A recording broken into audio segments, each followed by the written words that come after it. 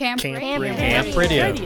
Welcome to Camp Radio, a podcast production of TN Baptist Camps, the official camps and conference centers of the Tennessee Baptist Mission Board. Camp Radio, discussing trends and issues that will encourage ministries and churches in their efforts to impact people for Christ. To learn more about TN Baptist Camps, visit us at tnbaptistcamps.org. Now, today's Camp Radio. Thank you for joining us on Camp Radio. My name is Kevin Pearch, and I'll be your host.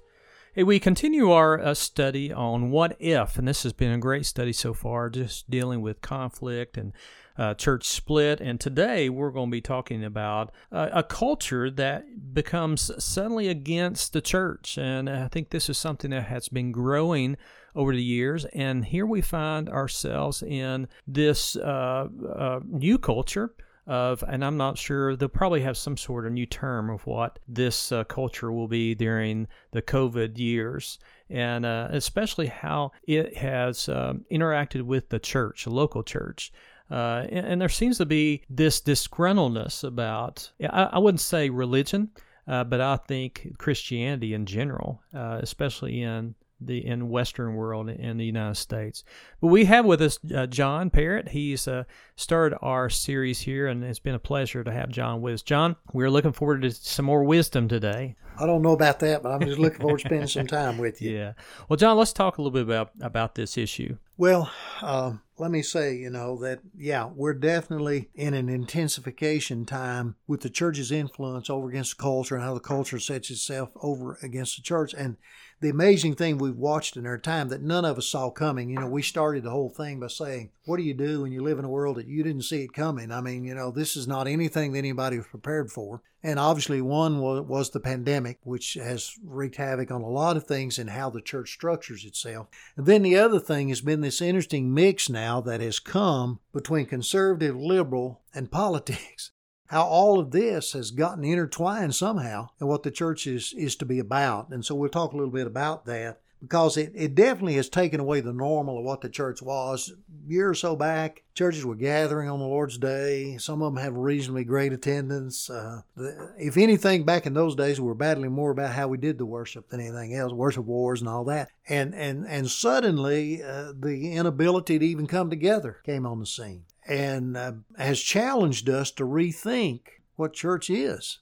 There's a little book I have in my study called The Westernized Jesus. And it's almost as though, as part of that culture, we've defined a Western Jesus, not a biblical Jesus. It's God, the flag, and American pie, and all that kind of stuff. That's what we're suddenly tying religion to, so to speak. So there are challenges. Now, I don't have a lot of answers for this today, but some of the challenges I see before the church we're already aware of. One is we're going to have to come up with a continued digital ministry strategy. That's become very real for us. We had guys who have cursed Facebook and everything else and suddenly saw a value in it when they couldn't get those people together. And guys who were out there, a little church of 30 people on Sunday, suddenly say, I spoke to 1,000 people Sunday. Suddenly they see there is a tool, there is a way to communicate this gospel. To be honest with you, we didn't see it until the pandemic. I'm not saying it's in the same category, but it's kind of the idea when the church was in Jerusalem. And Jesus had told his church, you'll be witnesses to me, Jerusalem, Judea, Samaria, and the ends of the earth. But where was the church? It was in Jerusalem. So what happens to the church in Jerusalem? It gets persecuted. So what happens? They got to start scattering. Well, what was it God wanted? He wanted them to scatter. He wanted to get this gospel out there. And so now we're seeing that there's ways to scatter the seed of the gospel that the church, to be honest with you, we weren't using. Many churches were not. And suddenly they see there's a tool there, but that's going to have to even be tweaked more and more. We have to be careful with our communication, the words we're using as to how they're understood.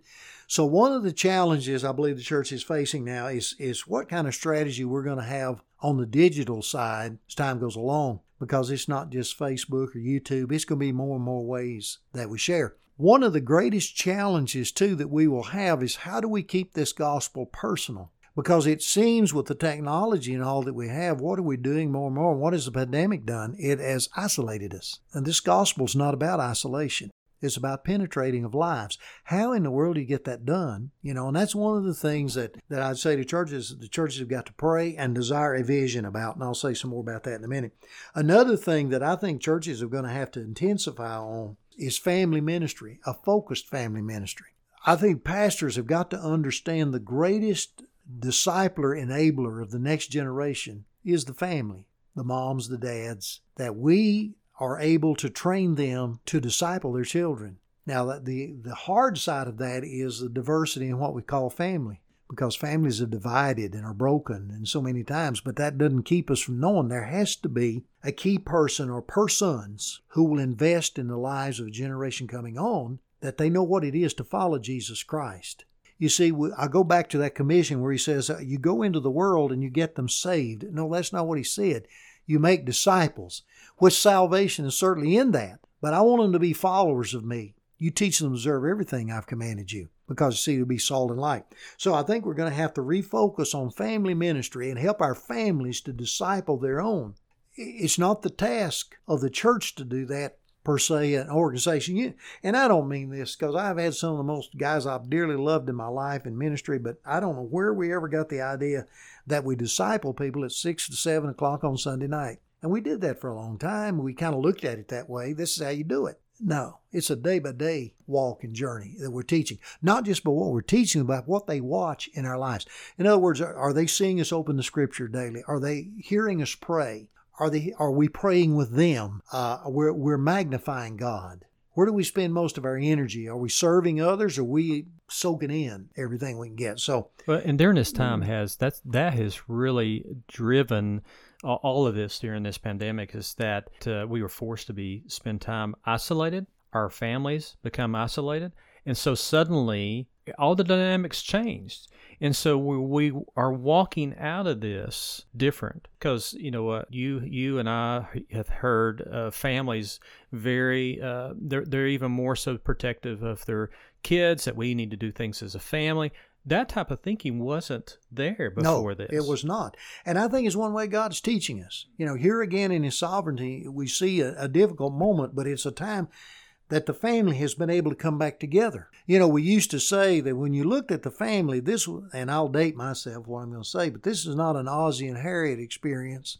This is not we're all at the dinner table and we're all, communicating and all, but we've come back to a point like that because we can't go everywhere and fragment ourselves, and we were bad in the church.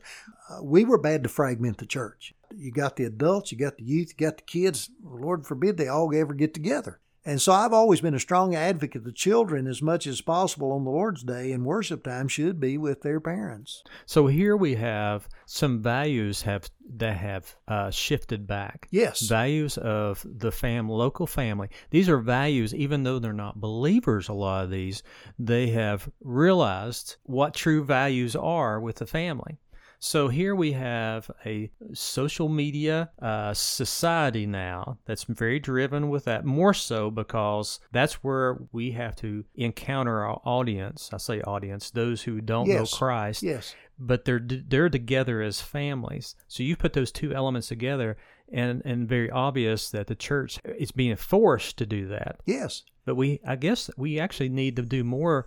Really acknowledge it and be aggressive in trying to impact people through those methods. Sure. The methods that God allows us to have, they're not there by accident, and it's a way that we can communicate. And I tie on to that, looking at our discipleship pathways. What are we doing? I had a friend, I can't remember the story exactly, he was talking about, he had started a virtual biblical study class. And after he'd been together a week or two, through Zoom, all they were doing is suddenly had some guys showing up from the middle part of the state on his Zoom. And suddenly he realized, oh man, and these were not church-going guys. So, he tells, he talks about what we're about, and we're studying the Word, and hope you will continue to join us and all. And he said, lo and behold, a week from that point of time, said this guy showed back up, but he brought 3 more with him. And suddenly you find, hey, here's a tool that God can use in their lives. They're never going to get down to a building where I am, but they're going to hear the gospel, and that gospel can change their lives. So you're right. We've got to learn how to embrace what's there and use it on a positive side, because we all know it's got enough negatives in it. So yeah, our strategic pathway of discipleship will expand. It will not all be within 4 walls of a building or just this community I'm in right now. It's going to go beyond there because God has given us the tools to do that. So how do we get it done? And that goes back to how we communicate and whatever we're saying, what's behind what we're saying. So I'll hurry along here. You see, what comes to be here in this time has always been true for the church. Vision is going to be important as we go forth. Now, let me tell you something that bothered me about talking to pastors about vision, and I guess more so when I was working with the mission board than even before some, but talking to guys about vision, I've had guys who were in fairly good-sized churches that had said to me, literally, they said, John, I hear what you're saying, but I don't know what you're saying. I don't know what you mean by vision. I don't have a vision.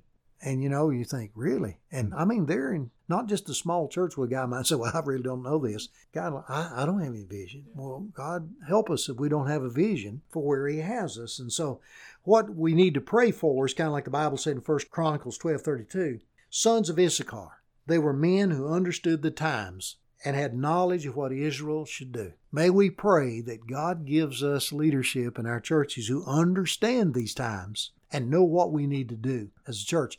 And we're seeing some unique stuff, unfold because guys are understanding that and they're doing things that were never done before, with the gospel. But as long as we keep the focus of the gospel, it's not just the novelty of a new thing, but is it helping us to propagate this gospel? Because that's the one thing He told us to do.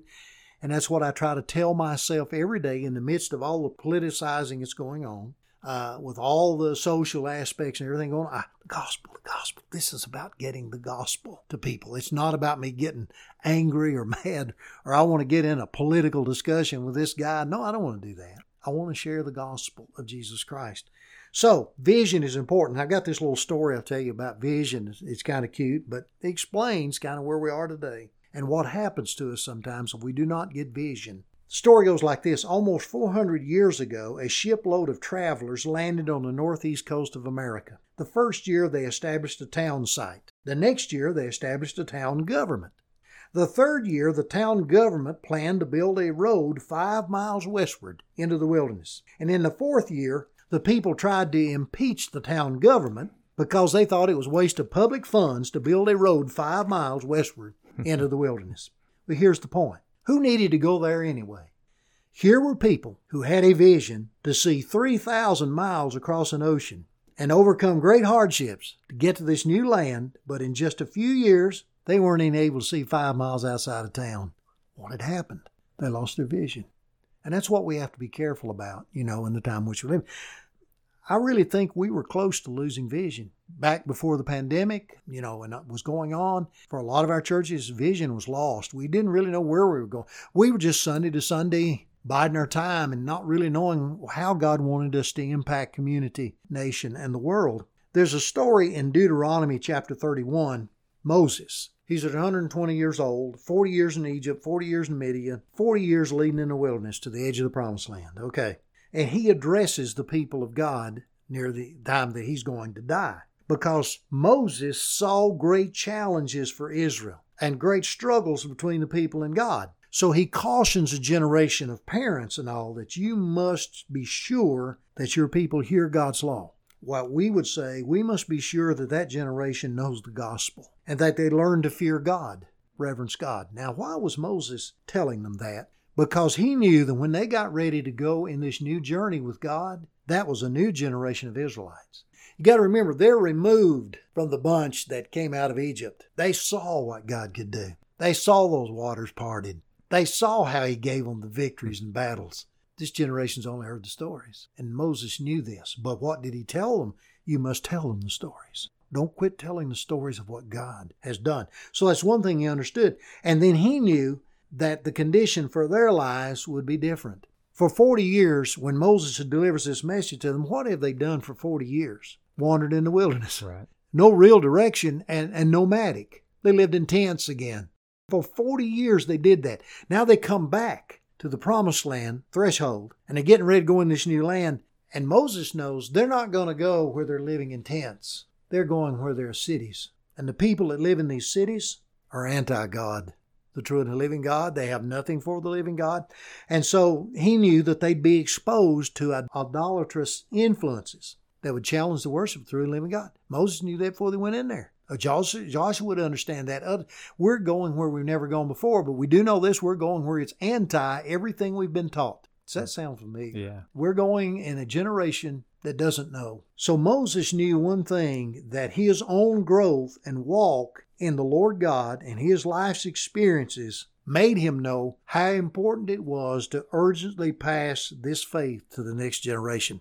I think you might have been there, Kevin. We did one of our last bivocational retreats we did in Sevierville on urgently passing the faith to the next generation. And that's what we were talking about, the urgency of that we don't have time to waste.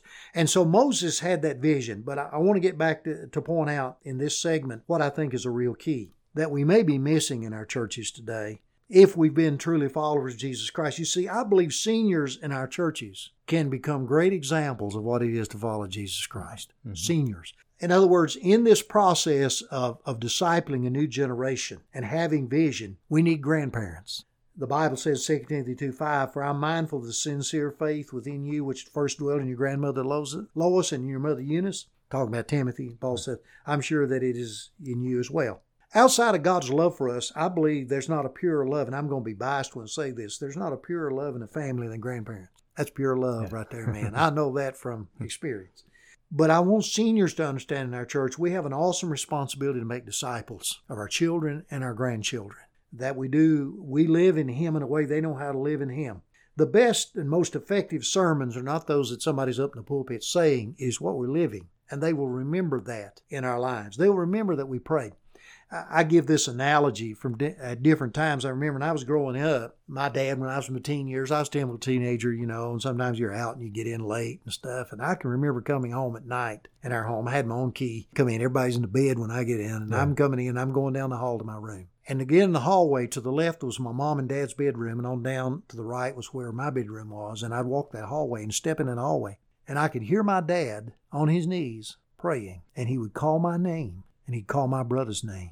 And I would hear him do that over and over again. You think I've ever forgotten that? Yeah. That he taught me it's important to pray for your family. And so I pray, Kathy and I pray every morning for our children and our grandchildren, every one of them. And we pray that they honor God in their lives, in their witness. And so grandparents, it's so important, an awesome responsibility. And I would say to seniors in churches, this is not a time for unjust criticism about what we're trying to do in the church to get the gospel out. You've heard it, and I've had people say, I can't wait till we get back to the way things were. We get back to normal. And you want to say to them with all the love you can, you're never going to get back there. I don't think God wants us to get back there. That's what was wrong. We didn't need to be in that normal. We needed to be making disciples.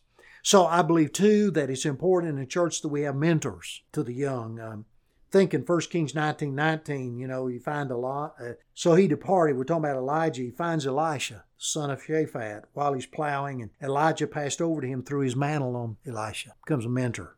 Elijah gave Elisha the greatest gift he could ever give him. What? His time, and he poured his life into him. This is what Jesus did with 12, and one of them was the devil. But he spent time with him and poured his life, what he was about, into them.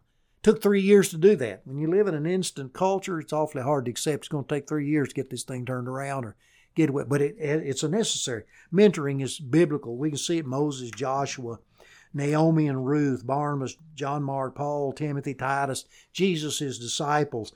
Power of mentoring is when we raise up sons of Issachar in times in which we live, that they understand now the times they're living in and how we got to get the gospel out.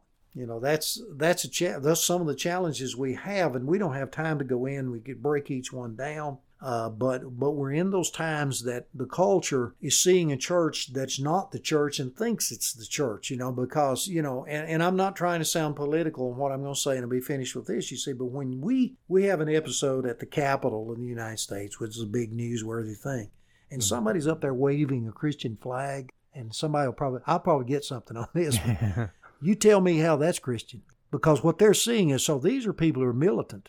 These are people who attack. These are people that break down.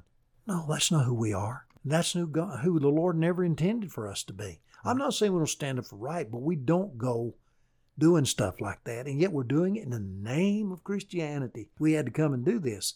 And so they say, well, so that's how you are. Okay, if you can raise your fist, so can I.